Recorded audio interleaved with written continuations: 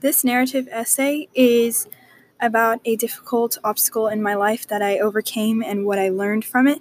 And in this essay, or this narrative, I basically talked about how, or like an obstacle and what I learned and how I learned that and what I can take from the situation. In the process of writing the essay, I did not use outlines, but I did brainstorm and procrastinate a little bit. I did ask for help and I did proofread it. And it was a little bit challenging because a lot of the events in my life I've forgotten.